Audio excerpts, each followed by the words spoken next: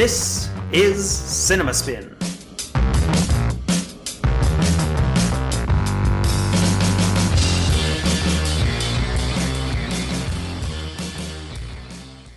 Well, hello everybody, I'm Matt. And I'm Jason. And welcome to a new episode of CinemaSpin.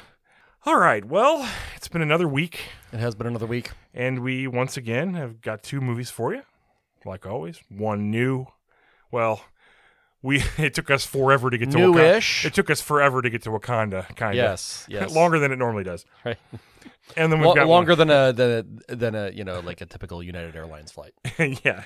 And then, of course, we've got a movie chosen at random for later on. But we're going to get started with Wakanda Forever, which was released, a week and a half ago now? Yes, almost 2 weeks. Of course, it's the first one, Black Panther, was really well received. Everybody loved it but you. Yes, pretty much. I feel that way. Of course, myself included. Featured a lively performance by Chadwick Boseman, and that's kind of, as we come into this new movie, that's the first thing we need to deal with. Obviously, if you're familiar with this material, you know that tragically Boseman passed away a few years ago, leaving sort of this project in limbo for a little while. But they decided to proceed without him, not doing anything stupid like recasting, or even stupider like trying to digitally have a digital Chadwick Boseman, right? Which would have been a real shame.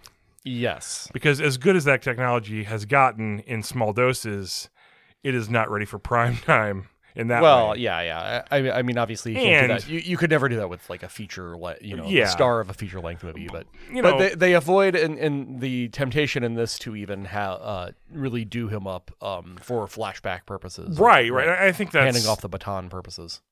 Very well done in terms of his memory and stuff. That's a wise choice. We all know what the deal is. Yeah, you don't want to play right cheap with something as the guy passed away, for God's sake. Yeah, it was a national tragedy.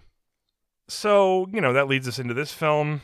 The big thing here is the introduction of a long-awaited Marvel character, Namor. Okay, this is where we need to begin. Namor. Okay. So I'm just one of the oldest Marvel characters there is. Yes, and one of the oldest debates in Marvel history about how do you pronounce this name. Is it Namor? Is it Namor? He pronounces it Namor at one point, and then everybody else pronounces it Namor. But do you drop the ER, or do you drop the R sound at the end harsh? Do you go Namor? I've always been told Namor, but that's, yes. Fair enough. Maybe that's regional. No, we're going to go with Namor. So, yeah, I watched this, and like the first one, I was, kind of in the same place on it. Yeah. The problems I have with this movie go back to the first one, really.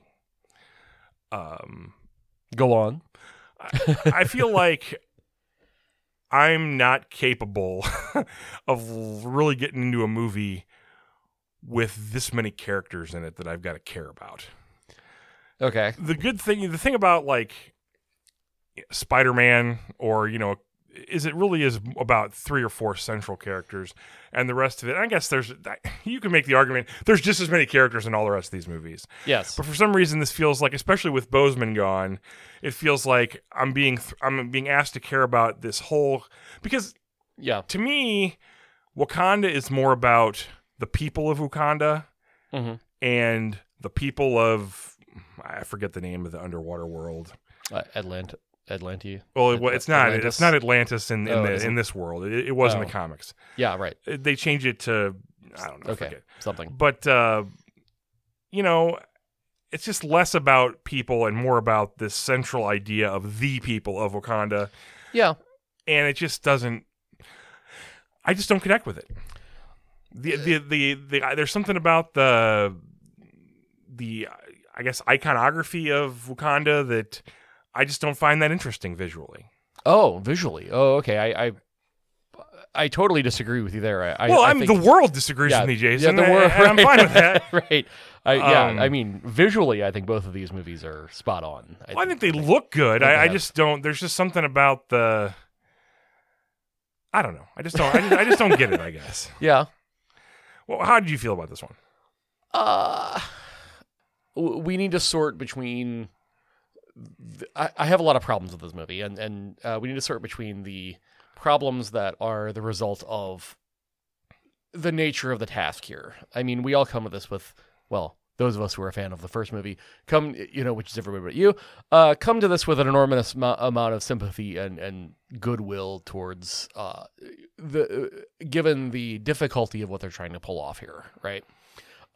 Taking the most, I mean, whether or not you connected with it personally, I think Black Panther is probably the Marvel movie that is most culturally kind of acquitted itself of being sort of a cut above the other Marvel movies as sort of the Marvel movie that's not for people who are into Marvel, That said, I mean, to in the middle of sort of plotting a sequel to that already giant task, then your lead actor dies. Where do you go from there, right? So I think we can sort the problems with this movie kind of into two piles. One of them is problems that result, from the size of the task, and the kind of, on the other hand, unforced errors, the sort of problems with, well, that has nothing to do with Boseman being dead. Right? Yeah, I mean, that's fair. Nothing to, yeah. So on the one hand, in the first pile, there's the problem of Letitia Wright. The movie focuses on her. I think one of the things that you're saying about how the earlier movie kind of feels unfocused, I think for me that worked. It does help to create to make it sort of a bigger feel bigger, but it really does help that you always have the Boseman character to sort of you have Black Panther to come back to, right? Right. This is what all that other stuff is interesting world building, but here is the main character and the main plot. And I think that's one of the things that's really missing from Wakanda Forever is it doesn't have that central character. And insofar as it does have that central character, it's Shuri, who's just, to me, the least interesting person in this, not in the whole movie, right? But of the, it's like any of the other sort of main Wakandan characters or Wakandan adjacent characters who might have been the focus of this. That character and that actress are just they're the most obvious choice, but they're also the least interesting. But aren't they sort of locked into that because she's got the lineage and I mean, Lupita's got to know a little karate, right? I mean, I know that you would have to work really hard. She's not. To have... She's not related to the royal family the same way. No, I know she isn't. But like any of these characters, Nakia or M'Baku or Ayo, any of these Okoye, right? Yeah. Any of these characters could have been. Would have been are just more engaging, more compelling characters. They did with it what they could, but it doesn't work for me. And Letitia Wright just doesn't interest me. I think that character was always written as she's just meant to be a little sister sidekick. She's not ready for prime time. So anyway, go on. Yeah, I think that I agree with that.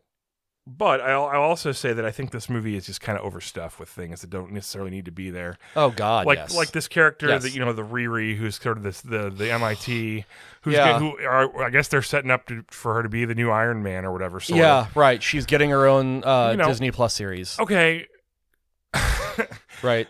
Fine. Honestly, a teenage genius, Matt. Yeah, that's. I mean, can you believe it? Marvel has a character that's a teenage genius. That's true. That is a category. They seem to have a lot of those. Yes, they sure do. Right.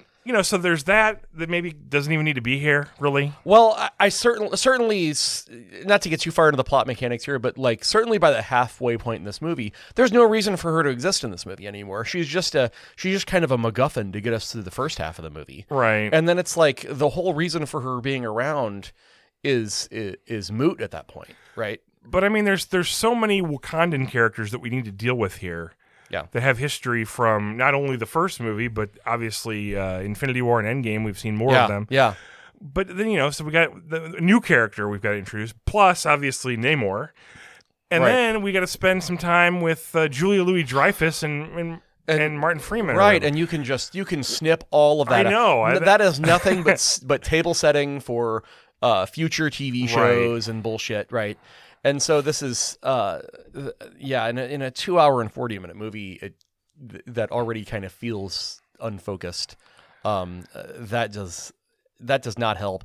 Julia Louis-Dreyfus is awful in that role. I love her. I love her comedy, sure. right? But she's goofy in a way that the rest of this movie doesn't feel goofy. Right, yeah. It's just, even when she's playing it really straight here, she doesn't kind of come off it because maybe you've seen so much of her in Veep. Yeah, in plus Veep, yeah. the obvious, you know. Right, yeah. Even when she's at her most earnest acting, you it doesn't can't come help. off like yeah, that, you can't help but you see smile. her dancing with her thumbs at some point. Yeah, see her dancing with her thumbs, right, right, or if you're a Veep fan, asking Siri to why does God allow evil, right? So yeah, she's charismatic and you smile when you see her, but for the wrong kinds of reasons. Yeah, it's a miscast. So do we want to get to the biggest problem? Go for it. Namor. Namor. Take your pick. Namor. Oh my God. So where to begin? I didn't care for Let's the begin with. First of all, we know from the comic books, canon. If it's canon, Namor has itty bitty wings on his shoes. Yes, he does. Is that stupid? Yes. Yes, it is. Can you pull that off in a comic book? You can. Can you pull that off in a movie? Not without reminding me of Jupiter Ascending. And what an MCU movie does not. If you pay $200 million plus for a movie, you do not want to remind me for 2.5 hours of Jupiter Ascending. You don't want me sitting there thinking, "Oh God, no, not this." Yeah, they're obviously hoping you don't remember that. Yeah, well, you're thinking of Goodyear logos and all. Never this forget, stuff. Matt. I just, to be honest with you, I probably have sort of a grudge against Black Panther to begin with. I never found him that interesting to begin with. Yeah. He was always like a, third tier character to me. Yeah.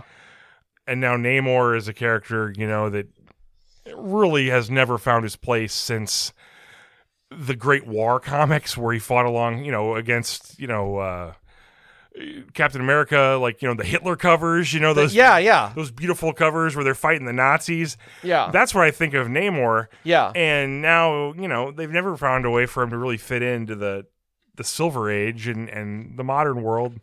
I don't know.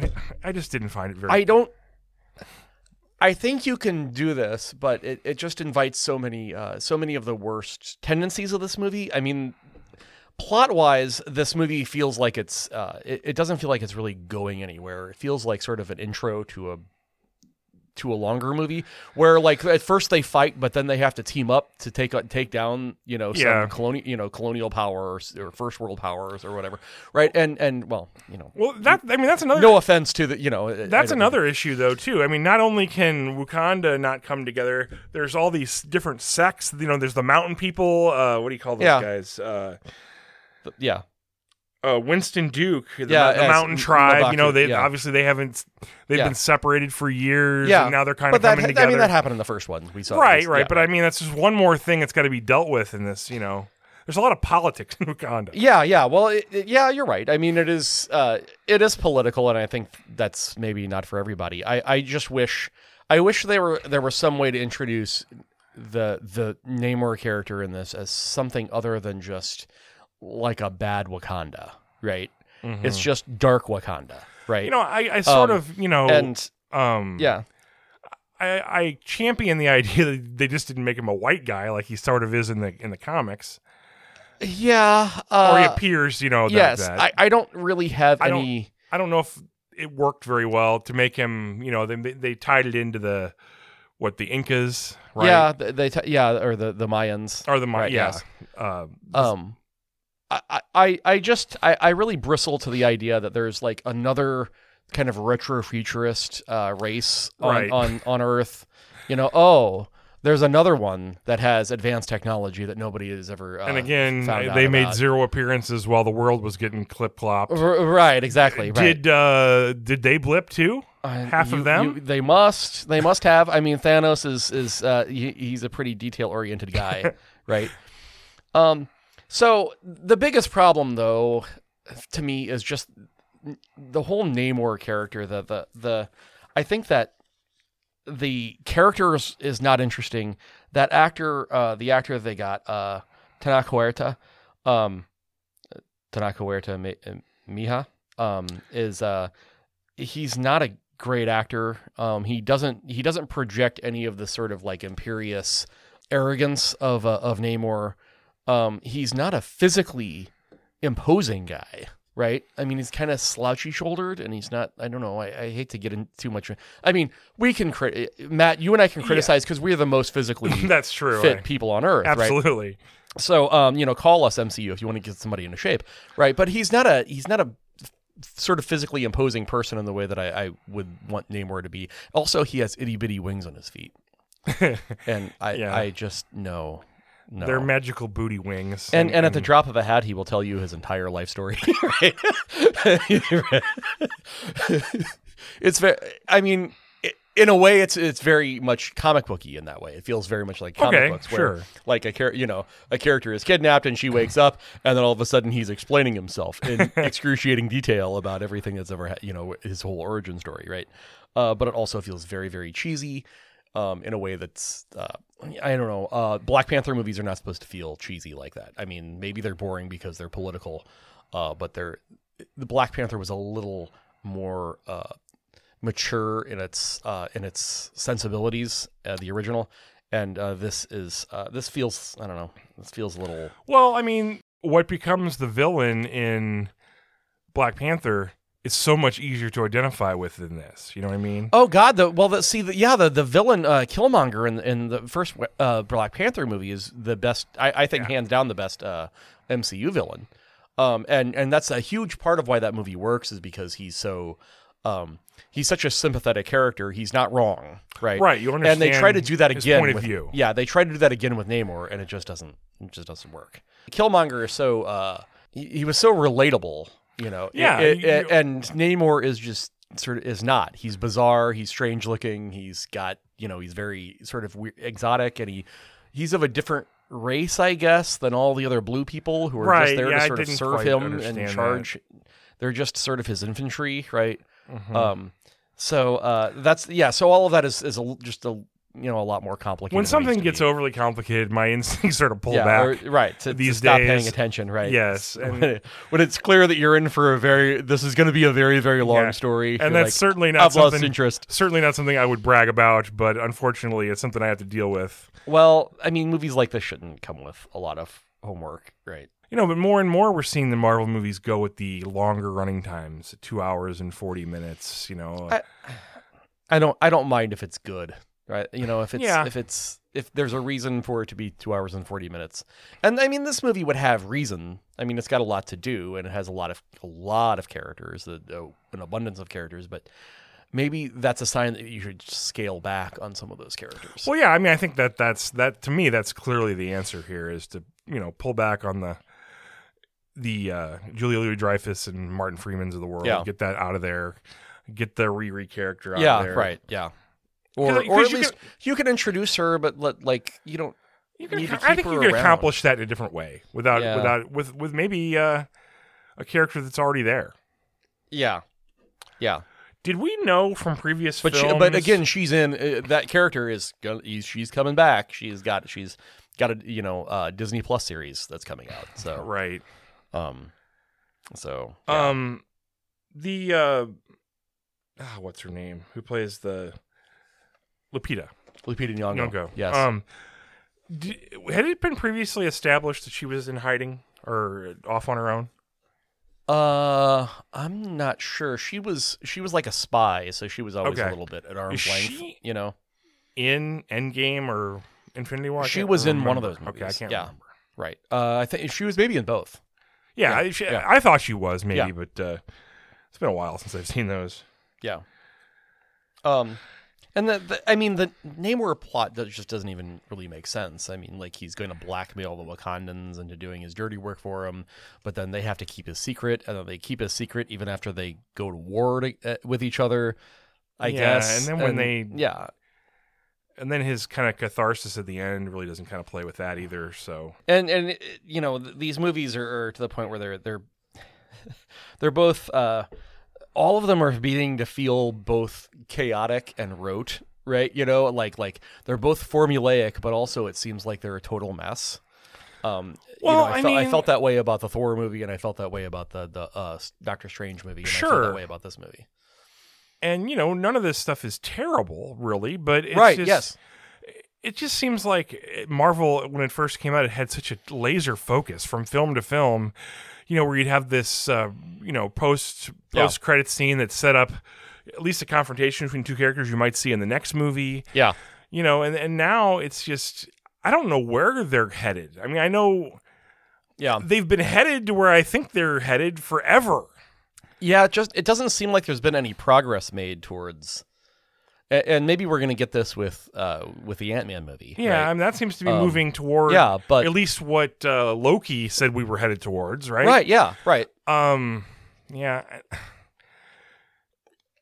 I just have such ambivalent thoughts about Marvel these days. I on one hand, I'm sort of still into it. And on the other hand, I'm like just really tired of it. They need a hit. I mean they need a solid good movie. I mean, Spider-Man was last Christmas, and it was great, but Spider-Man is still a little bit. It's part of the universe, but it still kind of stands alone a little. And that's also like 12 movies ago. That's true, right? I mean the problem is they keep coming at us, and they have not been. This just has not been a good year for them, and it's. We're not used to. I mean, fans of the franchise are not used to it going this long without there being something that you connect with. Because been one thing is they've kept coming at us, but there's been a high level of consistency, right? A high level of quality, and it really doesn't feel like it feels like there's no roadmap here. I think the TV shows have not helped either. I think that's more content out there, and some of it. And I when the idea of the TV shows came out, I thought, okay, well the TV show should be like comics. Maybe some of them are aimed at different people, and that maybe everyone doesn't have to be for me. Yeah, and I think that's fine as long as I don't have to watch it to be up on you know what I mean? Yeah. Just to sum up here, I mean I think you're right. There is nothing that's bad here exactly, aside from the little itty bitty wings. But none of it really excels or rises above in the way that that the original Black Panther did, and that's it's a shame. What does work here, I think, almost every time it's done is the genuine feelings from the cast. I mean, we again and again are sort of called back to mourning for T'Challa, and every time they do that, I was pretty touched. Even though it is repetitious, and there are times, especially later on in the movie, when it's like you have to kind of stop everything to do that again, right? But I think every time that happened, it was heartfelt, and so I think this movie works best as a kind of group therapy session. I like a lot of these characters. Me too. The movie they're in, they both sort of bored me, and that's a lot of that's on me, obviously, because I'm the minority report, right? The minority, so to speak. Well, I think, I don't know how you do it from a writing standpoint, but obviously, to me, Lupita Nyong'o is the way to go for Black Panther. Make it happen. Make it work. Any opportunity I had to have her on the screen, take it. I mean, she's a great actress. She is a great actress, and she's a wonderfully beautiful human being, and yes. So, and you would believe. I don't know. You would believe she has a gravitas that you would believe. If it's not going to be Okoye, right? Yeah, and she'd be great too. I mean, she'd be great too, right? Certainly. But now we're just multiplying. You have a little more heavy, people it could have been. You have a little more heavy lifting to get there in terms of script for it to not be the sister, right? Yeah, right. So, I don't know. Yeah. I will say that there's a post-credit scene here, and I'm not going to spoil it, but I think it was one of the most worthwhile post-credit scenes. Yeah. Shit actually happens. You learn stuff. Yeah. It's not just 10 seconds of, blah, blah, blah, or worse yet, making you wait the whole film just to watch a preview for Doctor Strange, The next Doctor Strange movie. which irritated me. Right. I just waited 10 minutes for a commercial, goddammit. All right, well, let's move on, shall we? That's Okay. going to do it for Wakanda Forever. We'll take a quick break. We'll be right back after this.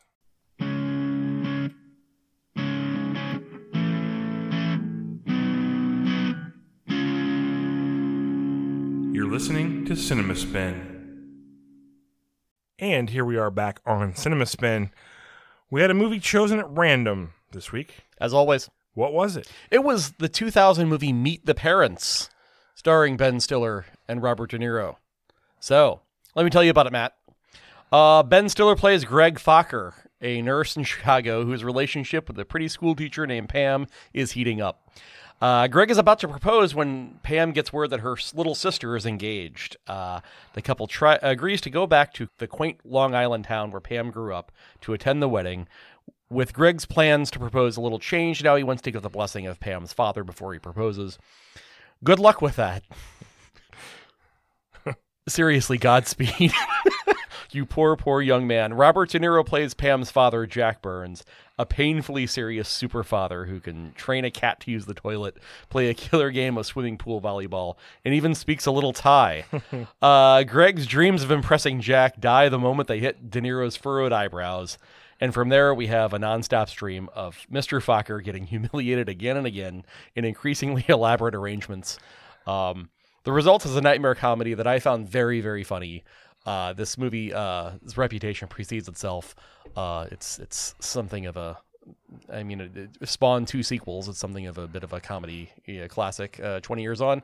And I had seen a lot of this movie, whether it's just from cultural osmosis, from It's hard to know. seeing clip shows or 20 whatever, some or odd maybe years I out. caught part of it on cable. But regardless, even with as much as I'd seen a lot of the famous set pieces like the milking the cats bit, right?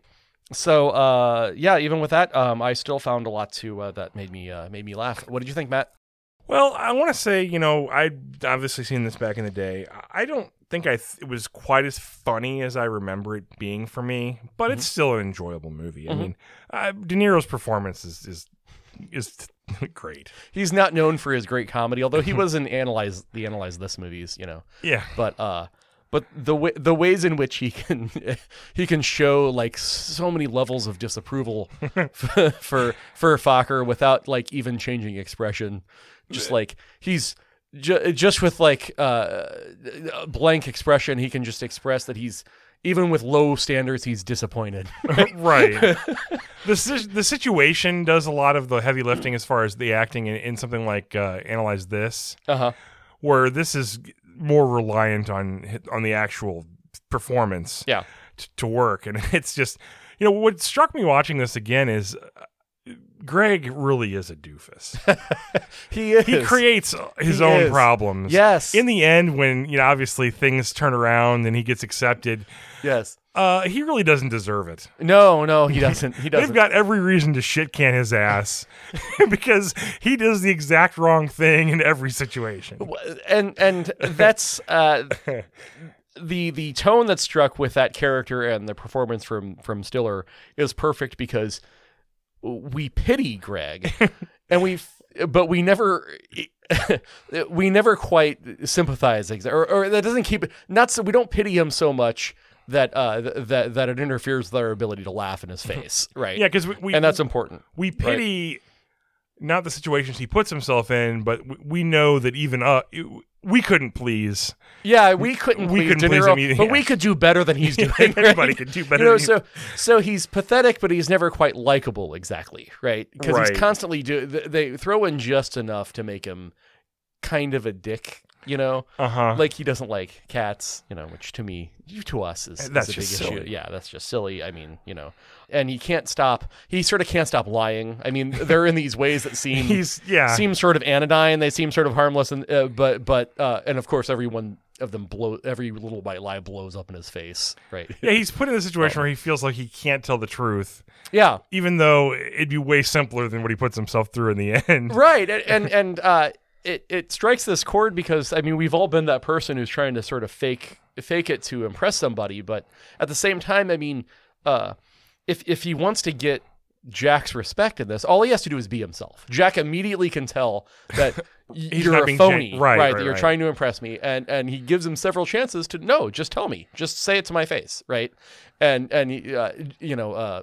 Fokker is too much of a wuss to sort of step up and and then just makes things worse, right? Some of the Fokker stuff doesn't work on a second viewing as well. Mm-hmm. But there's a delivery here by the character actor James Rebhorn, mm-hmm. as he's the father of the groom, right? Yeah, and he just has a delivery that's just so hilarious the way he does it. The animal doesn't have thumbs, Fokker. I just love that the way that was. Yeah, there's a lot of shots taken at that. At Fokker for being a nurse and not a doctor, right? There's a lot of humor done with that, and that's and on the right side of that, it's sympathetic to him, and these guys are sort of being dicks. Oh yeah, absolutely. For these sexist attitudes, right? The movie overcomes a really shitty soundtrack. Yeah, it's Randy Newman. Yeah, and then Wipeout. For instance. It's very what you would expect. Mm-hmm. There wasn't much there. We get a little glimpse into what it was like to fly pre 9/11, where the worst thing you could do for yourself is argue with the stewardess. Now you'd be in the right. Yeah, that scene. Yeah, where he's freaking out on the airplane with the stewardess is. And he'd be done way before it takes it. Yeah, he'd be appalled at the size of the current carry-on luggage too. Yes, yeah. Great cat acting. I looked it up. 2 cats used in this movie, right? Just 2. Okay. Normally there's more than that, right? But there's a lot of they're doing a lot of stuff. They're climbing around on stuff and jumping. Spoiler alert: they're dead. No, they're not. The cats? Oh, the cats are probably dead. Yeah. Yeah. Well, the actors, yes. I was going to say the cats are definitely no, dead. But there are lots of I was kept waiting for this movie to go really dark and like do something really bad to the cat. Oh, right. It's right. Sort of, yeah. So, but it doesn't. So the scene when he knocks the urn over is hard to watch because it's just and everybody's reaction is just they're just watching this series of things happen in a row, and it's just these reaction shots. Right. Right. Nah, it's pretty well done. I think I just didn't quite realize Greg was such an idiot the first time. Yeah, he came off as a little more sympathetic. Right. Yeah. The first time. Yeah. Maybe I don't know. Maybe when we were younger, in our 20s, maybe we have more sympathy towards somebody trying to ingratiate themselves to their would-be stepfather or would-be in-laws.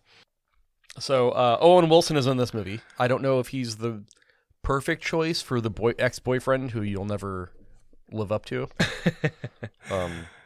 Yeah, his career sort of didn't go that way in the long run. He kind of played this more of the slacker type. Yeah, person. right. More of the sort of schlub. He just doesn't have a face for for the good-looking. But he does seem like they do kind of write him to be somebody who kind of fell ass backwards into a lot of money by just picking the right stock or something. So Pam in this movie is an asshole. Yeah, she's a turncoat. Yeah. Now, well, I mean, it's a thankless role, but like, well, she hasn't properly prepared him for what he's about. No. She right. She has again and again. She's like, oh wait, I didn't tell you, and that just contributes to this sort of like, the nightmare quality of the you're oh my god, I'm on stage and I have no pants on.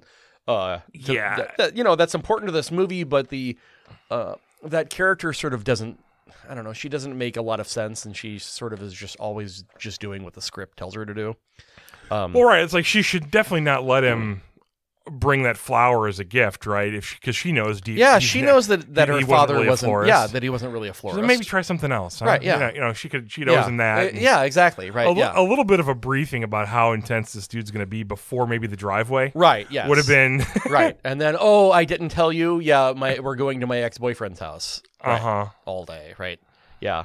So she comes off as an asshole. I don't know if you read about this, but Naomi Watts was originally cast in this Really? role. Yeah, this was back during Naomi Watts' dark period, right? Like, she famously in the late 90s had this really horrible time finding any roles, right? Like pre The Ring, you mean? Yeah.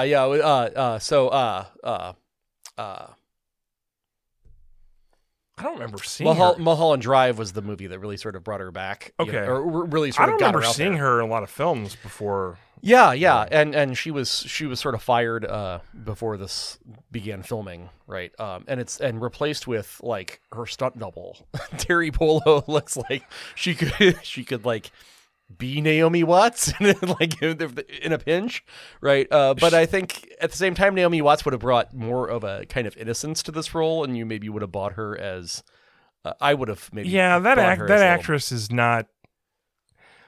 She's the kind of actress like you've seen in like it feels like 10 or 12 movies, but like you don't really remember much about Terry anything. Polo. Yeah. Yeah. You don't remember anything about it. Yeah. Specifically about anything she ever did. Yeah. Yeah. And that character, the way she's played here, just comes off as really passive aggressive and a real asshole. So It's sad to see, at the end, in the third act, you find out what Greg's real name is, Gaylord. Sad to see Roach go for that joke, though, because that's pretty lame. well, yeah, I mean, you got to have a reason why he doesn't want to tell anybody his real name. Right, but part of that's still pretty junior high jokey, Yeah, that right. stuff. Yeah, That joke, it was 2000. besides its obvious not aging well, I think it was old by then. That's true. Yeah. I think by the time you're, when you first hear like there was a pitcher named Gaylord Barry, when you're Gaylord. like, when you're 8, you let you Right. chuckle. Oh my god. But by the time you're like Before 13 you or even know 14, you're what like, the gay dude's means. name was Gaylord. Right. Yeah. Right. Yeah. And He was that's Gaylord, that. Yeah. right. And so, yeah, I think it's a very junior high joke. Yeah. No. Yeah. I'm not disagreeing with you. Martha Fokker, that her name's that regular Martha that her middle name was Martha, Martha and she'd be Martha Fokker. That's a little better. Yeah. Yeah. I think this is a win for the old randomizer. Yeah, I think so. It was a good one to revisit, and I wouldn't have actively gone back to look at it again. Yeah. Now, of course, you being the person who always goes the extra mile for the podcast, it's I guess tell us about Meet the Fockers and Little Fockers. I did not watch the two sequels. I'm afraid. What? You're stunned. Look at you. What? You always like to throw that in my face that you watch like 18 sequels. You watch like Bug 7 and Bug 7. no, I'm yeah, okay. Come at me. Come at No, me. no, Matt. I really My can't. life's a little busier than it used to be. I really can't. Outside of these you, four you walls. really want me to be right like? You really want me to be like, hey, why didn't you watch Little Fockers? Really? I don't know. Those movies might be great. They did not get. They were not well reviewed. So But either way, me neither. So Yeah. we'll just have to wait for those to get and I'm not saying I love this so much that I haven't seen the sequel. we'll have to wait for those to come up on the randomizer on their own. Exactly. Who knows what will happen next? That's true. All right. Well, that's going to do it for Meet the Fockers. We really can't talk about that too much longer, I don't Nope, think. we can't. But we can look to the future. That's right. How about that for a bad segue? Nice segue. Here. So yes, yeah. Speaking of what comes next, It would appear next for us is the Steven Spielberg film The Fabelmans. yes, an early front runner for Best Picture, I'd say. Yeah, it is definitely well reviewed, and it's the kind of movie that tends to win Best Picture. It if something, is that. Yes. yeah. Although they don't like to give that to Spielberg. If they No, can help- if they can help it. they still don't like Spielberg. I think it's safe to say after the whole Lincoln thing. But that's that's been a long time ago. Maybe That's true. They've cycled in some new blood since then. Maybe they will be more interested in. I don't know. And maybe he'll deserve it. But it doesn't seem like it does. At this point, it doesn't seem like anything. This award season, this prestige season, is really sort of distinguishing itself. Yeah, I mean, we'll see about Avatar, and I guess we'll see about Babylon. But I'm a little bit excited to see Michelle Williams in this role. She can be good. oh, she's very good. Yeah. And when's the last time you've seen Judd Hirsch in a movie? Wow, I didn't realize he was in this. I think he plays an uncle or something. Okay. But yeah, and we're gonna pair that up with a random movie, which we're going to pick right now.